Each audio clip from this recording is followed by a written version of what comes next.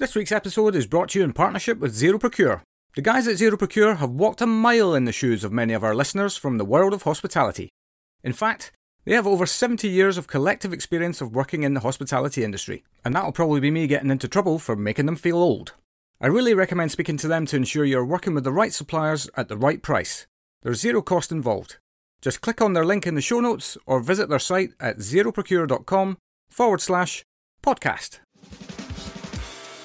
Welcome to Hospitality Meets with me, Phil Street, where each week we take a light-hearted look into the stories and individuals that make up the wonderful world of hospitality. Today's guest is Benoit Blin, chef pâtissier at Le Manoir aux Quatre Saisons and TV judge on Bake Off the Professionals. Coming up on today's show, Benoit finds himself in a pastry nightmare.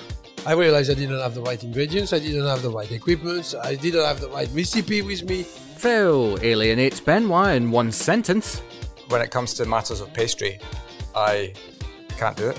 And Benoit tells us what not to do if you ever get your shot on Bake Off the Professionals. When Cherish and I see things like that, we're boiling like the kettle. All that and so much more as we chat through Benoit's awesome story and journey to date. Chatting to Benoit was a total joy from start to finish. Not only has he got a cracking career story to share, but there's some amazing lessons throughout, especially if you're looking to learn ways to get the most out of your own career, and some of them might even surprise you. A huge thank you to Benoit for giving us his time. As always, if you have the time, please head over to your podcast app of choice and leave us a review. It really does make a huge difference. Enjoy. And a huge Hospitality Meets welcome to Benoit Blin. Welcome to the show. Thank you very much. How are you? Glad to be here, but I'm very good. Very happy. I've got my mug of coffee latte next to me. I'm happy. Very good. Yeah, I mean, well, I've come to Le Manoir to talk to you today because, why not? And also beautiful weather outside for Le Manoir. Like it's the perfect Christmas scene, I think. Oh yeah, definitely. The touch of frost is there this morning. -6 on the road. And it's nippy, to say the least. Nippy, indeed. I think I left the house, it was -5 this morning. Yeah. So, yeah, they don't send the gritter down my road, so you got to drive very carefully. Yeah, but it's everywhere around here, actually. We are in the countryside, so, it's a little bit icy. Yeah. But it's beautiful. You look everywhere, it's all white. It's beautiful just before Christmas. It's lovely. Yeah, I can't imagine a better place to be at Christmas, to be honest. All the decorations up. I was talking to one of your colleagues on the way in there as well about how you get choirs in to sing carols and stuff, and it's just like... Yeah, we've got the Christmas carols at the minute. Every December, the first couple of weeks of December, we've got a few nights where we've got the choirs in the church next to Le Manoir. And we've got 180 of our guests coming to listen to it and then come for a lovely dinner after that. So keeps us busy and keeps us in the mood. Yeah. Until Christmas, for sure. Absolutely. Yeah. So for the few people out there who might not know who you are, just tell us who you are and what it is that you do. Well, I'm Benoit Blin. I'm the chef pâtissier, or head pastry chef, as you will say in English, of Le Manoir aux Quatre Saisons. And I've been the chef pâtissier there for the past 28 years, working very closely with Raymond Blanc. And yes, I'm looking after a team of 14 chefs, and we do everything on the sweet side of Le Manoir, from the bread to the breakfast items, viennoiseries, chocolate, name it, plated dessert, and so on and so forth. Everything is made in-house. And There we go. That's a short story. Yeah. Well, I mean, that sounds like you're not busy at all then. There's not a lot to do. No, there's not. 14 chefs flat out. Wow. Basically, the place barely shouts. In fact, the place never shuts down, really, other than a week in January. So you have to cover every single day, every single shift. So therefore, you need a big team to cover everything and do the work. Yeah, 14. God. Yep. Well, we'll get onto that because that's obviously makes up part of your journey. But I really want to talk to you today about how you got into hospitality in the first place and just kind of talk us through your journey. So how did it happen all the way back, however many years ago it was? I'll let you be the judge whether you tell the world how long ago it was. Yeah, I always compare myself with Obelix in some ways, the little French character, with cartoons, because I fall into the pot when I was little. And it is virtually true. I lived in a street in France, in Normandy, in the small town of Villedieu-les-Poêles. And I had two bakers on either side of the street. And both of them had sons, which are the same age as me. So naturally, I was playing already in their kitchens. We called them fournil at the time. They were bakers. And I grew up with the scent of flour and freshly baked goods. And also, I had a very sweet tooth since I was little, and I always loved to hang around these places around 4 o'clock to try to have the chance of a little pain au chocolat or a croissant, which could have been hanging around, because I loved it. And so from 7, 8 years old, I was already mixing up in this environment, and I love food, and my phone is just ringing. That's not great, is That's it? all right. Well, that'll make the intro. I do a comedy intro if you haven't listened to any before. So well, you wanted something funny, there it comes. Yes, so I got into the mix of the baking world, and also one of my best friends' parents who used to run the best hotel in town, l'Hôtel Saint-Pierre, and I used to play in those vast banquet rooms, you know, and you had the whole room for yourself with your friend, and the dad was the chef in the kitchen, and the mom was looking after the hotel. So though my parents in the background were artisans, but they were like more painters and decorators, so they were refurbishing houses and things like that. The world of food is something I've discovered with my friends, and definitely something I loved. On the side of that, my mom had to cook on a regular basis for my father's team. So sometimes we could be 16 at lunch that she had to kind of deal with. So the cooking element never scared me in some ways. I've always been embracing it, and I loved especially the sweet side of it. So that's why I became a pastry chef, I guess. And then somebody told you you could make a living out of something that you love. Well, somebody said you never worked a day in your life if you do something you love. There are days I love it more than others, to be honest about it, like every passion in life. But the truth is I consider myself very lucky, and that's why I tell my children as well, find something you love doing.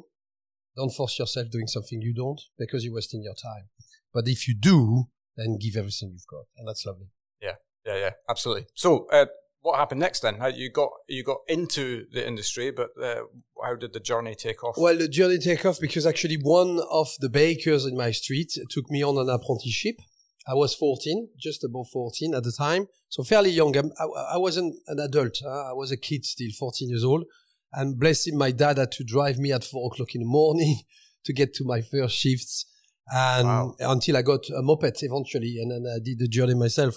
But yes, 14 years old, and started as a baker first for 2 years because I'd been very strongly influenced by my parents, bless them. And they kind of...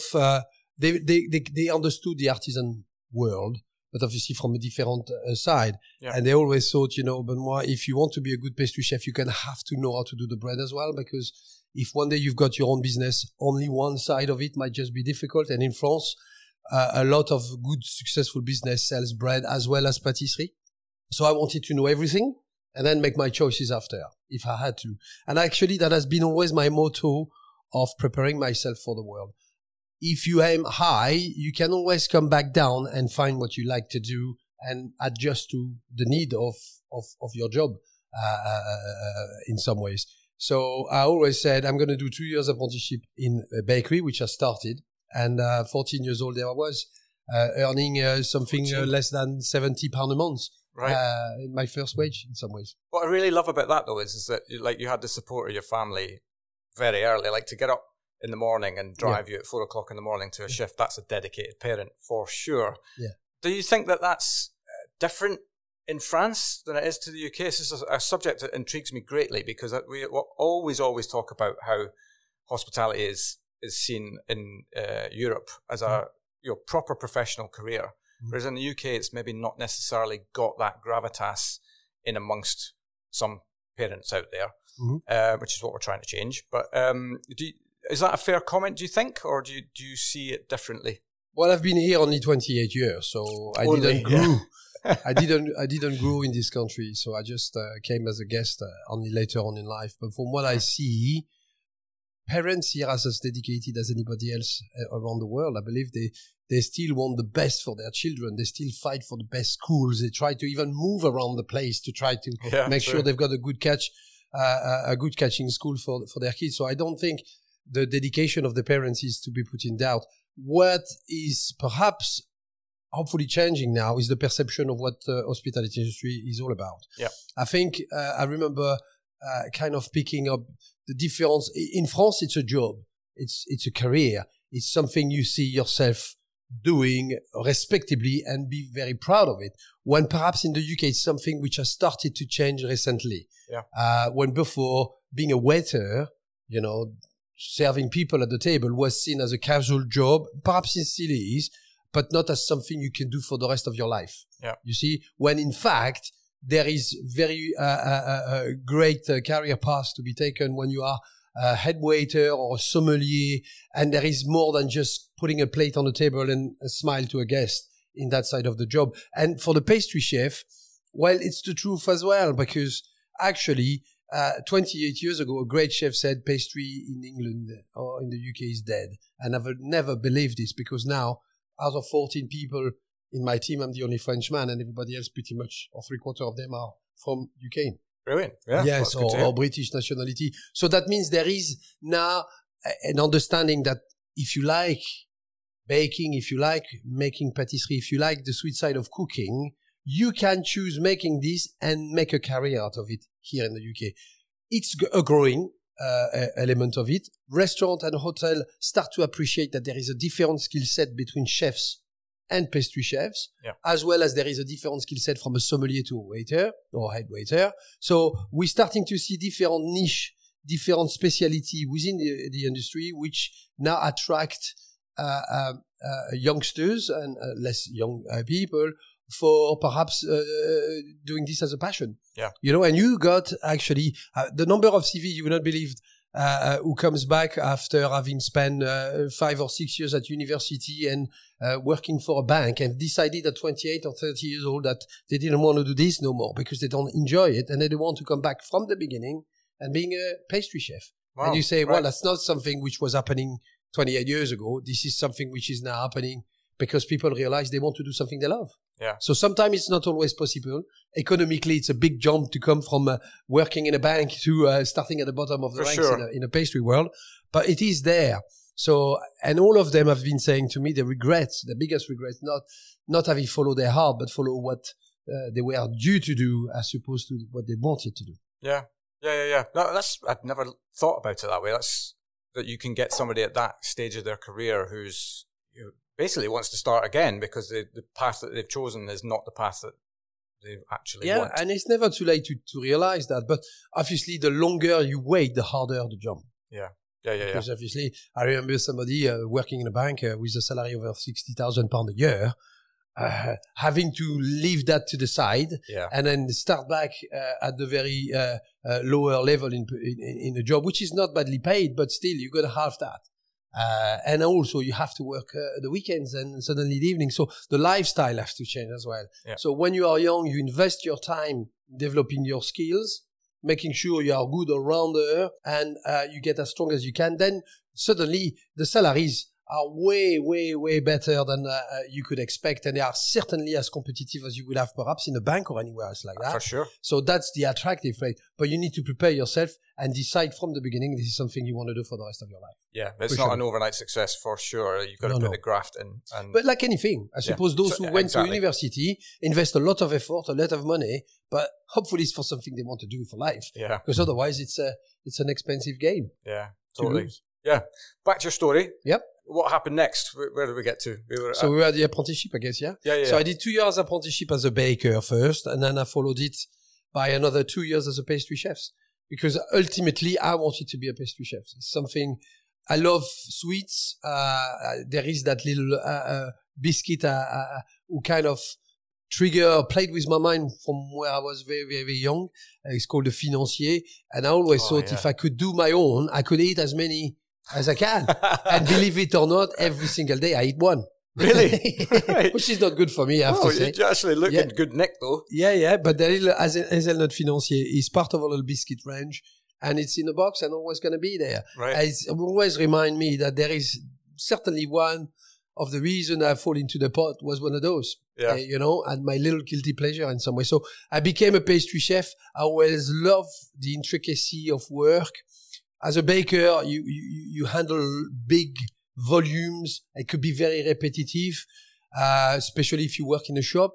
But as a pastry chef, there is always going to be a little bit of hard work, a little bit of finesse, and then the variety of things you have to do every day to get by makes it very interesting. Yeah, and then the seasons as well, and the other thing you have to... Yeah. And the produce you're working with. I mean, I was 16 years old. I never saw a vanilla pot in my life at the time. Yeah. Kiwis were the first fruit we kind of exotic fruit we started to see when I was young. You know Right, what I mean? yeah. It looks like now it's on every shelf of every supermarket, but the reality in those days in France, you were eating very seasonal food, which was great, but at the same time, you knew only what you could get around you. Now the world is very global and you can get anything and see everything, which in terms of a development point of view is very interesting. But as a pastry chef, I discovered my first vanilla pods, the difference between different varieties of chocolates, origin, and so on. And then you start to grow in not just making cakes or patisseries, you also start to build up your knowledge about ingredients, which is crucial because you're not mixing up two powders together to make a cake. You have to understand the chemical reaction, the flavor profile, the essence of flavors, and how it's going to work together to create a beautiful gâteau, patisserie, or dessert. Yeah, and I suppose that's comes with experience as opposed to, I always look at the world of pastry as being quite almost alchemy because it's a real art form, but it feels like it's not something that you can have ideas in your head, but you can't fully form them just overnight. Like it's going to take time to get your head around what you need to make that the most spectacular version of whatever it is that you've come up with. It's never achieved. That's the truth. And that's a dangerous game to a degree if you are a perfectionist like you can be, and I'm a little bit, unfortunately at times, because you're never happy with the result. You always try to push to find the best result. You sometimes find it. When you do, there you go. There is your classic dish. There is your classic patisserie that you will keep for the rest of your life. And it's achieved almost to perfection to your mind if it's never perfect. But it takes time and humility. You will get one thing from the first go straight to where it should be. It's called luck. That's nothing else. It's called luck because there is always something to work on to make it better. But sometimes you strike lucky and you've got the right direction. Actually, development or creation of a new dish is always the hardest thing because you need to find your inspiration. You need to know what's your story, what's your journey with this dish, what do you want to achieve, and what ultimately emotions you want to create when you are eating something. Because at the end of the day, flavors, textures, visuals create emotions, reaction. And that's what you want in our guest. Guest spends quite a bit of money when they come and eat with you here, definitely at Le Manoir. You want to trigger in themselves something they didn't think was possible. So there you go. So it could be, and emotions come from different places as far as eating food. It could be a very simply made bake like the Petit Financier, and yet ensure that you've got the best pleasure with the flavor, the butterness, and the nuttiness of the smell and the flavors, as I said before. So it's just about getting it right. It's not an easy thing to do. Yeah. No, absolutely. I mean, I'm a wannabe chef in my own kitchen, but when it comes to matters of pastry, I can't do it. I just I leave that to the wife. She loves doing all that stuff because it's kind of, it's measured, whereas I'm a kind of on the fly recipe kind of a guy when it comes to cooking, and that doesn't really work in the world of patisserie. And cooking at home, as I just realized through the lockdown, is not the easiest thing to do. And actually, patisserie in particular, or dessert or baking, whatever you call it, is the hardest thing to do because cooking, you can always get by. You got the ingredients. You can get by very quickly. You cook the steaks, you add the potato, you kind of work around. Patisserie, you have to combine together a specific amount of ingredients and the right ingredients as well. Otherwise, you ultimately change totally the result. And I did find out very hard because when I got locked away in my kitchen at home, I realized I didn't have the right ingredients. I didn't have the right equipment. Right. I didn't have the right recipe with me. And suddenly, you thought you were good until you start baking in your own kitchen. Right. Then you realize, okay, now you get tested. So humble a few months for me when I had to kind of reapproach my work. And I loved it. I loved every minute of it because it was kind of a new discovery for me. Changing the way you work, adapt to different conditions and make it work still. Yeah, and challenging. I think that's encouraging for us all as well to hear a world-class pastry chef say that they struggled in their own kitchen. That's I'll take that to the bank. Well, don't get me wrong, I managed to get some success as well. Yeah, but of course. It is true. You have to be humble around your work. You know, it's a journey which will never stop learning. Yeah. You know, even a recipe you think you've mastered with the back of your hand and so on. Change your environment and suddenly things will change also with it. So you have to really adapt and understand where it comes from. And I find that very interesting. Yeah, absolutely. Back to the story. We haven't even got into your 20s yet. No. Well, just about thereabout. So I done my 2 years apprenticeship as a pastry chef. And then I went on to work for a year in Paris. Because when you finish 4 years apprenticeship, then you become what we call a qualified ouvrier, you know, a chef. Right. It's simple, but in France, you got the ouvrier word for that. And you start at the very bottom, what I would say is a commis in today's world. A very classical pastry shop, Rue Monge, with a very old pastry chef stuck in his own ways. But the good thing there, I've learned very, very, very classical thing, such as making your own praline, peeling up your own almonds, making your own almond paste and marzipan and things like that. Things you will not do in a pastry shop, you still don't do anymore, right? Because you buy those produce already made from very reliable companies, and they are actually stunning produce.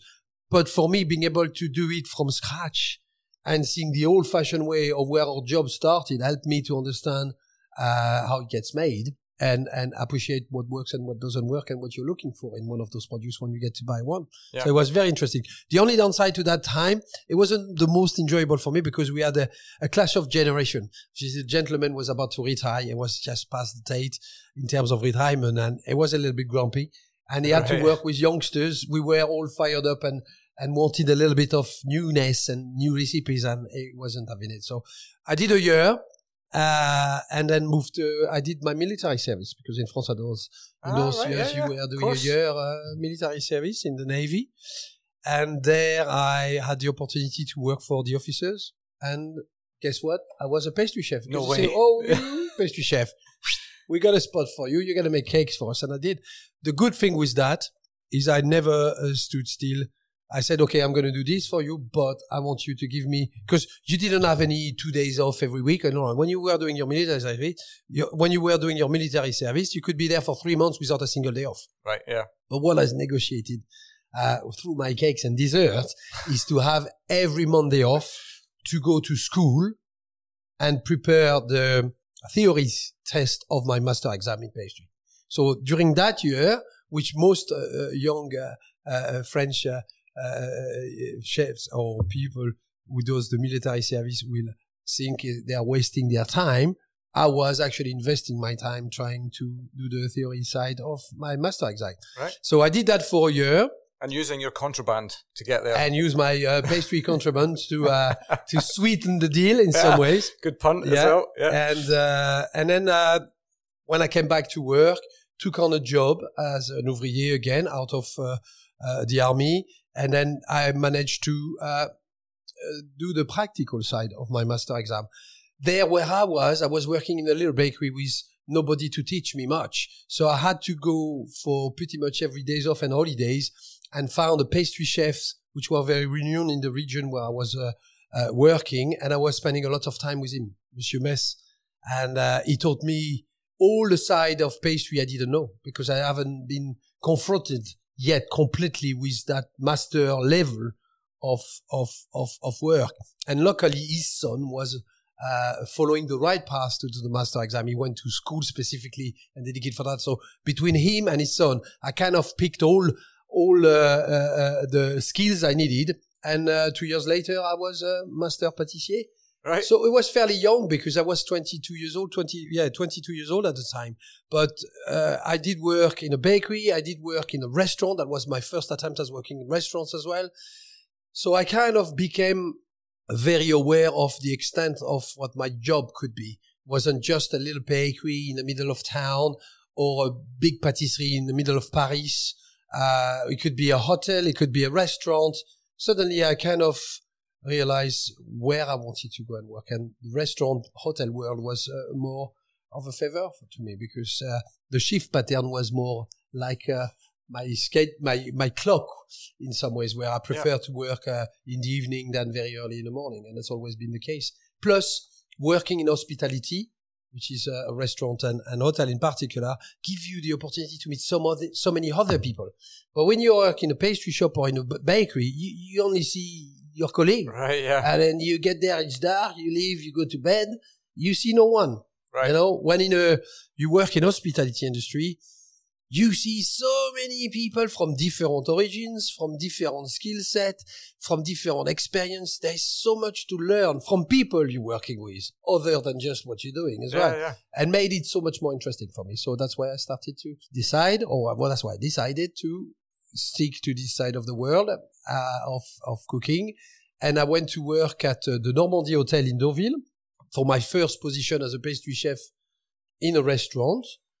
Where I was by myself doing bread and all the dessert, and again developing my skill in suddenly not making patisseries or baking anymore, but I had to transfer these skills into a plated dessert where obviously textures, flavor profile, and emotion side of it is completely different than when you got into a cake. Yeah. Because there in a cake, something needs to last for a few hours, when in a dessert, it will be gone within 10 minutes. So you're pushing the boundaries, and you can work with different kind of textures and more fragile and lighter flavors. So very interestingly there. Then from there, I did a year and a half there, and then I got the greatest opportunity of my life, which was to go and work at the Ritz Hotel in Paris. Right. The first original Ritz Hotel. I know there is one in London as well, which has also been created by Césaris, but the first one was the one in Place Vendôme. And I had two places in the world I wanted to work. One was the Ritz in Paris, and one was Hôtel de Monaco in Monaco. Hôtel de Paris in Monaco. Right. And both reasons was because I wanted to work with Meilleurs Ouvriers de France. Meilleurs Ouvriers de France is the equivalent we've got here is the MCAs, Master of Culinary Art, which happen every 4 years. And in France, those guys are the best craftsmen in their field, in France and ultimately in the world. And at the Ritz in Paris and at the Hôtel de Paris in Monaco, you had some of those guys in bakery, in patisserie, in kitchens. They were everywhere. So those big kitchens had the means to employ the best people. And I wanted to work with one of them to see how it felt like. Yeah. You know, and also learn from the best. Because all my career I've learned through good people, but had to work hard to try to find that knowledge and that skill to better myself with it. There you could work with those guys, embed yourself in it, and then completely submerge yourself in that world of perfection. Yeah. And try to be the best you could. So I got a position after waiting for 6 months. I had to wait 6 months for a position to become available there. And I was like 22 or 23 years old as a chef de partie. I was chef de partie and I'd never worked in the kitchen. But then I hold my ground, 23 years old, and I worked there for almost 4 years, and I ended up as a sous chef, number 2 in a pastry kitchen. And we were 85 in the kitchen, believe it or not. And 5 of those guys were Meilleurs Ouvriers de France, 1 in bakery, 4 in kitchen. Right. My head chef pâtissier did the final of the MOF twice, but never got to, unfortunately, the title, because it's something you don't get given. You have to work very hard, and there is a little bit of luck as well on the day. You have to deliver on the day, and it's a very, very, very tough awards to get. But when you get it, it's the ultimate reward in France for sure. Yeah. But worked 4 years there, almost 4 years, and then the phone rang. It was Raymond Blanc looking for a pastry chef. So at the time, I was kind of looking to leave the Ritz, though I had a great position. I was well looked after, and I was continuing to grow. But after 4 years, I wanted to travel the world. I was 27 years old. I've dedicated pretty much all my career to my work. My wife, who just got married, said to Raymond Blanc one day, Benoit is married with his work, then with me. I believe me when I say it's not true. I'm married with my wife first. Yeah. But she thought I was, because I was completely invested myself to grow. Yeah. I wanted to make myself as strong as possible. So we wanted to travel potentially to go to nice places, having consolidate your CV in some ways at the Ritz in Paris. But the UK was at the very bottom of the list. promise you.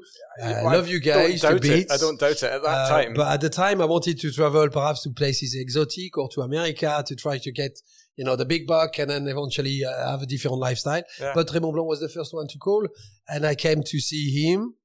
It took me about 4 months to make my mind up. He was a very persuasive man, I have to say. He was trying. And I wasn't committing. I was not quite ready. And eventually, in January 1995, I joined the team. And I said to him, if I'm here 6 months, I'll be there 2 years. Yeah? Yeah. There was a lot to be done to set it to the standard, though the Pastry was a great one. But Le Manoir was in the transition phase of extension and rebuilding, and the pastry kitchen had the temporary head chefs for the past couple of years, made it a little bit difficult to ground a team that could progress. So my job was to kind of set this one down and reinstall some good foundations, which they had before, but they've lost for a couple of years. And 6 months grew in 2 years, and 2 years grew in 28 years. I love working here. Yes, there are better days than others, like everybody. Yeah, but you appreciate. It makes you appreciate the good days better when you have a slightly less ones. You know what I mean? And but there is not one day the same, and that's the truth. That's the reality. This place is never standing still. There is always that quest for perfection, as Raymond Blanc will say. Yeah. And every HOD which has been there long enough understands that and is fully behind it and committed to it. Yeah. What I really love about your journey to this point is, what you talked about earlier in our conversation around set your sights high, and maybe you'll land there, maybe you won't, maybe you'll land a little bit below that. But if you set your sights high, you don't know what you're going to be able to achieve until you do that. And your story is a kind of living proof of that. You set your sights. I wanted to go and work at the Ritz in Paris. Nailed that, got that. It was hard work, no doubt, I'm sure. And probably your learning curve was extreme at times. But you keep setting this dedicated sights on being the best you can possibly be. And even when you were talking about even like your time off was spent going to learn. Yeah. And this is the thing that I think it's a message that I think is massively important. If you really, really want to make it in anything, whether it's hospitality or anywhere, you've got to have that level of dedication, I think. I think you're very, very lucky if you get to a position of success quickly and, luckily. Maybe Instagram influencers can do it in 10 days or whatever. But when it comes to learning your craft, especially when it comes to that, and I don't mind blowing smoke up your backside as well. My wife and I have eaten here before, and my wife is quite particular when it comes to desserts. Yep. She doesn't like over sweet, likes balance. She said, make sure you remember to tell Benoit that it's the best desserts that we've ever had anywhere. Well, she has to come back. Yeah, so there we are. So, well, thank you for that. Yeah. But I really, really love that. And I also love the fact that, you would have joined here at a time where the food scene in the UK probably wasn't that great. It was the beginning, I would guess. Yeah. But it is true. I remember going out. That's a hell of a leap of faith. Hell of a leap of faith. Going out around Oxford, I remember that Tourne-d'eau Rossini, which was a disaster in a restaurant. I say, oh God, this is what we're eating. And in fact, the best food you could find was in pubs, gastropub, cooking honest English food, Right. And that was lovely. But anything being tried to be fancy a little bit, it was a disaster. We grew from that. The UK now is, even comparing to France, when I go to France, sometimes some restaurants are really, really average for the money you pay. When here in the UK, you've got, you had to before, cost of living and all that. Yeah. Really good value for money, and the cooking skills was brilliant because they were trying to be good at what they were doing. When in France, they're a bit complacent at times. You say, that's going to be fine, And I thought the service and the quality of food in general in France, not everywhere, of course, but mainstream has gone down when in the UK went up. Yeah. So, but what I wanted to say earlier on about the career and perhaps a message for young lads is invest. Don't see it like dedication. Yeah, dedication. But you think, it's a whole lot of hard work. But if you love what you do, it's not as hard as that. Yeah. Because You have a Sunday or you have a Monday off. Bam, you're going to go on and pull sugar work and do some lovely sugar roses and do a sugar sculpture or chocolate or whatever. It's fun if you love what you're doing. Yeah. But it's also work. But it's an investment. You are investing in yourself. So there's nothing wrong there. Yeah. There's absolutely wrong. Now, if you rather invest in going to the movie or going out and play your PlayStation or your game console or like my son online movie games and so on, it's your call. But ultimately, are you bettering yourself in your own development there or just having fun? And having fun is important, but let's not forget, fun will not always give you a career prospect. And the last little bit of advice I would say, for me, it was all about what is my career going to look like when I'm 40 years old? And I was perhaps a boring little view, and most youngsters don't know what they want to do in life, and the most interesting people are certainly don't know what they want to be in life, but it gives you an idea of where you want to sit with your family. Yeah. Would you have a family? Would you want a family? When I was young, I always thought, I'll have one. And then how do you care and how do you look after a family? Well, you need to give your best chance, your best shot and your best chances behind you to make sure you're as strong and as skilled as possible to get there. For me, there was no doubt I'll be a pastry chef anyway. So I said, there we go. Invest most of my time in bettering myself. And one day at 27 years old, when I came to Le Manoir, then I had the skill set necessary to do the job and be there. The problem we have today's world, when there is a skill shortage, perhaps in our industry, is you get some people in the industry who get brought up in a most superior position that they're actually skilled for. And that's the downside to that, because then they reach their limit far too quickly. Yeah. So I would say, guys, invest in your development, invest in your progression, make sure it's something you love doing, and look at yourself in the future. How strong do you want to be? And where do you want to be, potentially? And that's maybe a question too far. And many struggle to answer that, but because you never kind of thought about it. Yeah. You know, and that helps you to give yourself a path towards success. Absolutely. Yeah. And I would just add to that as well, that like consolidate your learning. Like you don't need to be in a rush to get from CDP to sous chef as an example. You know, make sure you take all of the learning you can while you're at that level so that you're better prepared for the next level. Yeah. If you make too quick progress, you can sometimes find yourself out your depth very quickly, and that's a different problem then at that point. But yeah, ultimately, it's very good. I think our industry is a generous one. There's been some reset button being pressed in the past 2 or 3 years, which make it less hard than it used to be. I mean, now people are paid for every hour they work. You should say it should be, but it hasn't been always the case. We talk about long hours. Yes, they are still longer than others, but not as bad as they were. Yeah. You know, to give you an example, in a pastry at Le Manoir, we work 48, 50 hours a week, while we used to do 70, 80. Yeah. Okay, so there is still a lot more done than perhaps if somebody works 35 or 40 hours. That's a fact. But in our industry, it's a lot less than it used to be, and you can have a work-life balance around it, which is important. And you still meet everybody. Plus, you can travel with it. Let's not forget, though we live in a world of traveling restriction with COVID, coming out of COVID a little bit, but you could live anywhere in the world with that job. Yeah. Or any of those jobs, because you'll never be able to work. Anywhere in the world, you will have a restaurant or a hotel or a shop which will need your skills. So it gives you an opportunity to live differently. I suppose that if you go into a bank, potentially you may have a good quality of life, fair enough, but you will stick to pretty much where you are, potentially.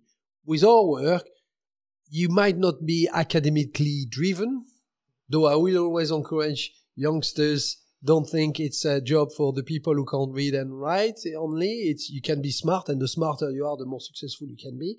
But obviously, without too much academic behind you, you can look at the world as your oyster and a place you can work with and meet so many great people. And you meet great people, famous people. And eventually, if you're a bit lucky, you can do a bit of TV as well.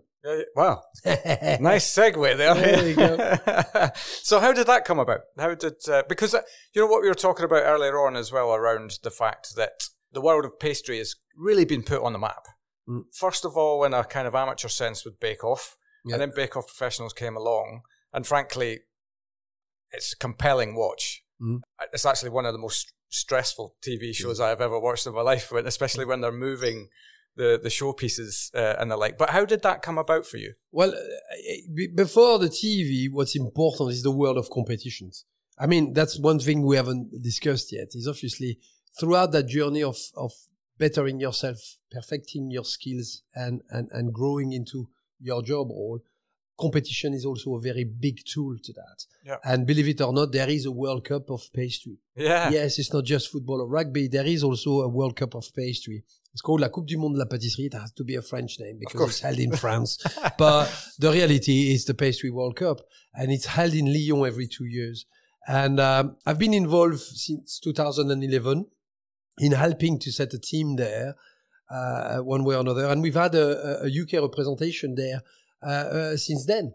The first time in 2011, we had only 3 months to come up with a team and make it work. And we came within the best 10 teams in the world, considering you've got like 25 teams to begin with. And that was with no money, no training, no nothing. We put 2 guys together, another one on top, and then off you go, try your best with what you got. Yeah. So that gave us a lot of hope and encouragement to carry on. And every 2 years we grew up throughout the ranks. And the last one, we finished 4th, just the wrong place to be, just off the podium.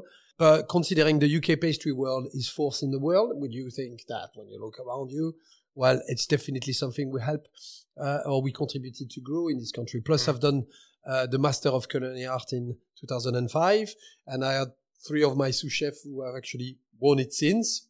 And I encourage all my youngsters to take part of all different likes of competition, Young Pastry Chef of the Year and different things like that, in order for them also to embrace that culture of bettering yourself through your own work and your time off, but also through competition.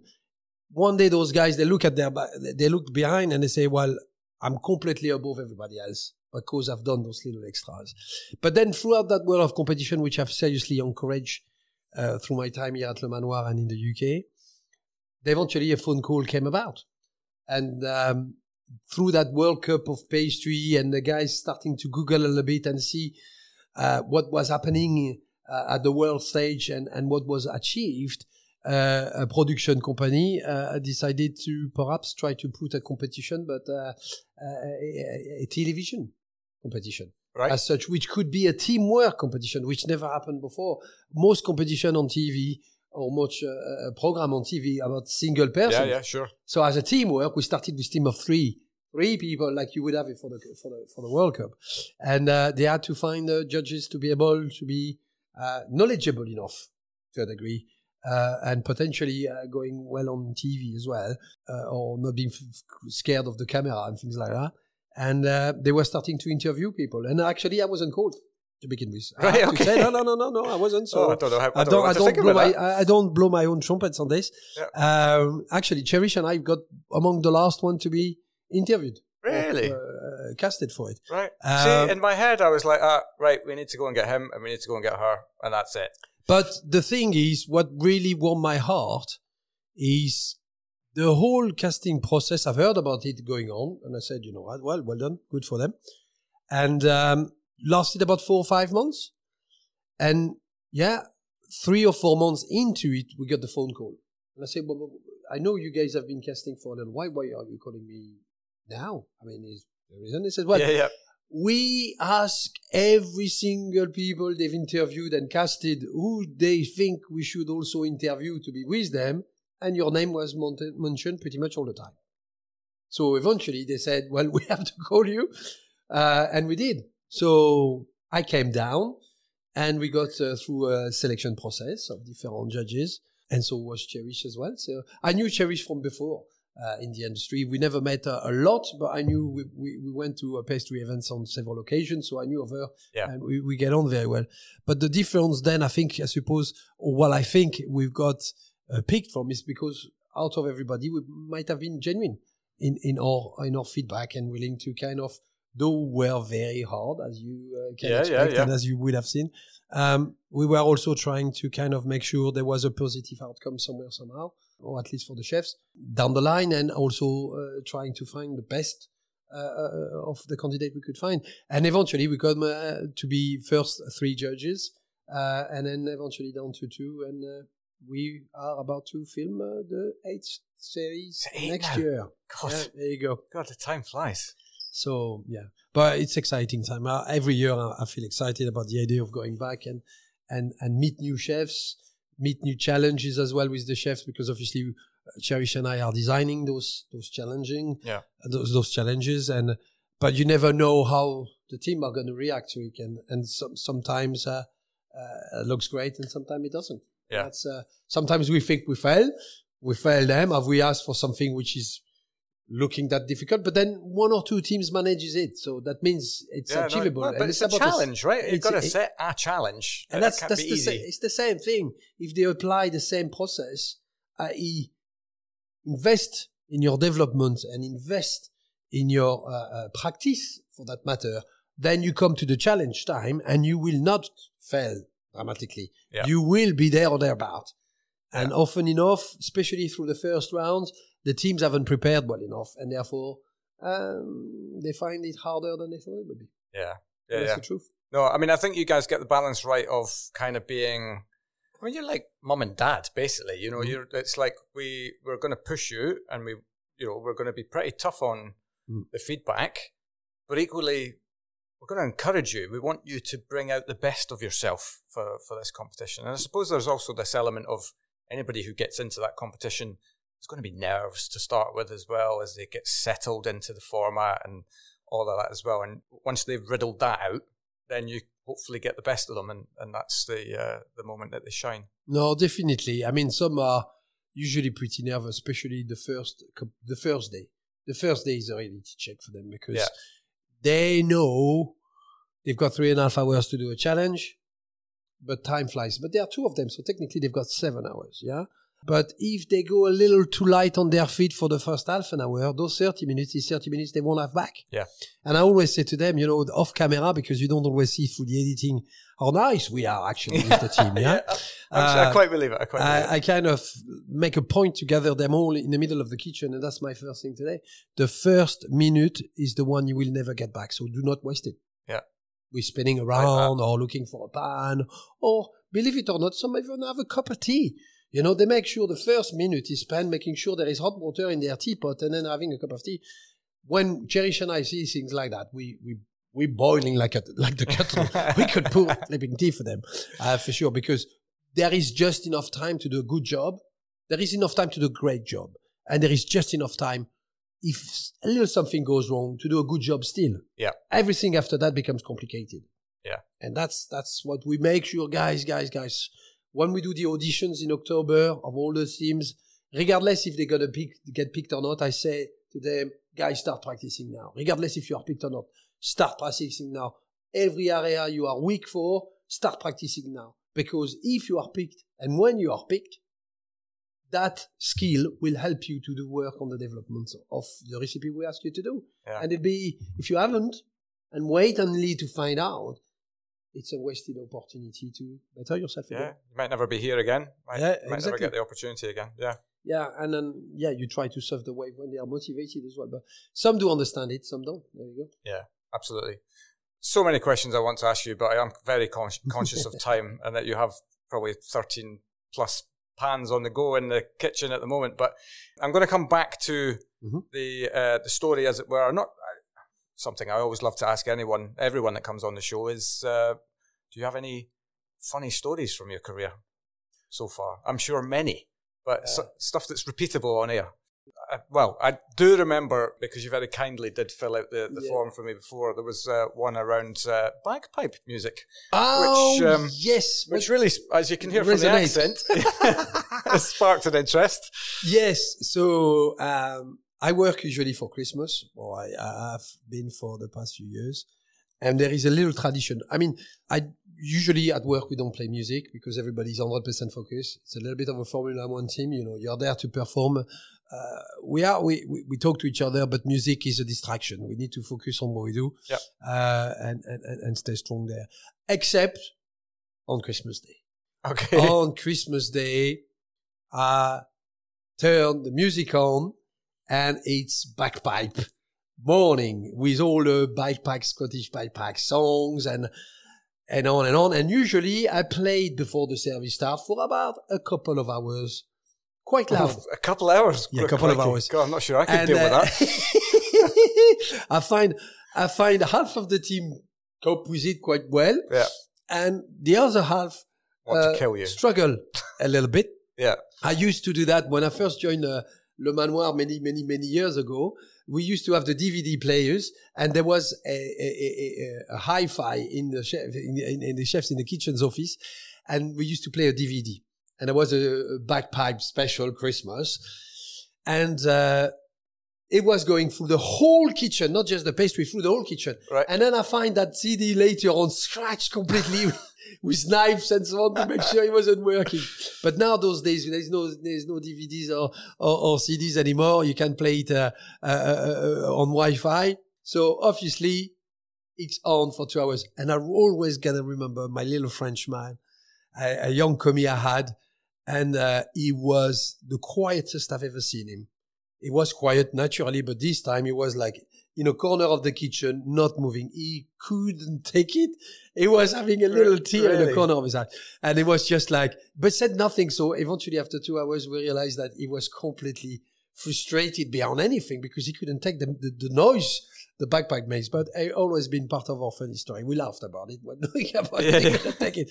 But everybody knows now, Christmas Day morning, there is at least a good hour, a solid hour of not Christmas music, but bagpipe music, which I always find. Yeah. Nice. That reminds me of, have you ever watched that SAS program on Channel 4? No. It's another reality TV show, but Okay. One of the challenges that they get them to do is they put them in stress positions and they put thrash metal through. I think bagpipes for 2 hours would do the same to me. Yeah. It would. I completely get it, but it's part of our tradition. Yeah. You know, in the traditions kitchen, must live. in a pastry kitchen, at least Christmas Day, there are going to be some bagpipe. Get used to it. Yeah. Fantastic. But that's it. Great stuff. Well, I mean, as I said, I'm sure there's many more things that we could talk about. I'd massively appreciate you coming on the show and telling your story, and keep flying the flag, because I think you definitely emit positivity for this industry, and we need that everywhere. And it's just great to get time with people like you who just live and breathe this industry. So thank you so much. Thank you very much for your time, and good luck to everybody. Good man. Take care. Thank you. And there we have it. It was wonderful to get some time with Benoit, and what a story he has. I hope you enjoyed this dessert to finish off your digital Le Manoir meal this week, and what a way to bring the curtain down on Season 3. But you won't have to wait long, as I'll be back in April with more fun and shenanigans from the wonderful world of hospitality, as well as a few new things for you to enjoy. Thanks so much for listening, and I'll see you then.